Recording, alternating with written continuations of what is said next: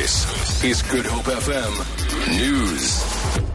Forensic investigator Paul O Sullivan and former SAA CEO Monwabisi Kalawe have been charged with extortion and fraud, among other charges. Both men appeared briefly in the Kempton Park Magistrates Court on Gauteng's East Rand today, and they were released on a warning.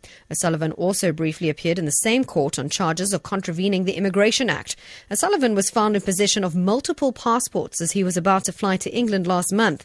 NPA spokesperson Luvuyo Mfaku says both cases have been postponed until next month. We can confirm that Paul O'Sullivan and Mr. Kalawe appeared in court today on charges of extortion, intimidation, fraud, forgery and uttering.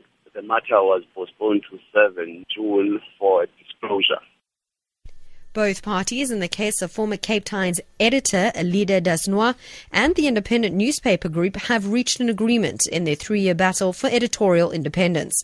The parties agreed in the Labour Court in Cape Town today that Dasnois was not a racist and was not disrespectful towards the death of former President Nelson Mandela.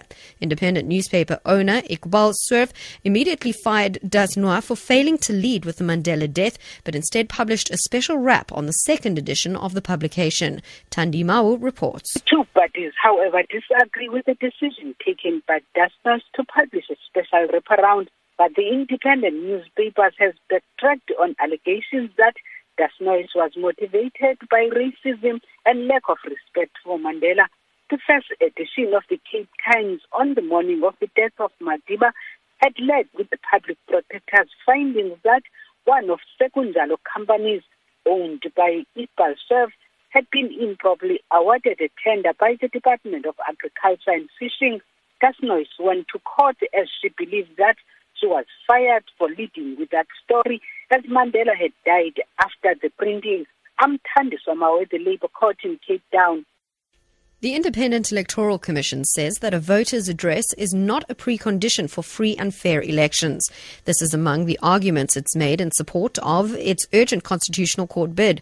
The IEC complained that an electoral court judgment threatens to disenfranchise 18 million voters who were registered before the IEC had a duty to collect voters' addresses. In December 2003, a new law imposed a duty on the IEC to provide political parties with voters' addresses for electioneering purposes. Deputy Chief Justice Dikgang Motseneke posed questions to the IEC's lawyer, Wim Tengrove. The law says that you will determine where a voter lives. Yes. IEC tells us we have determined that without fail, but we did not always keep the records.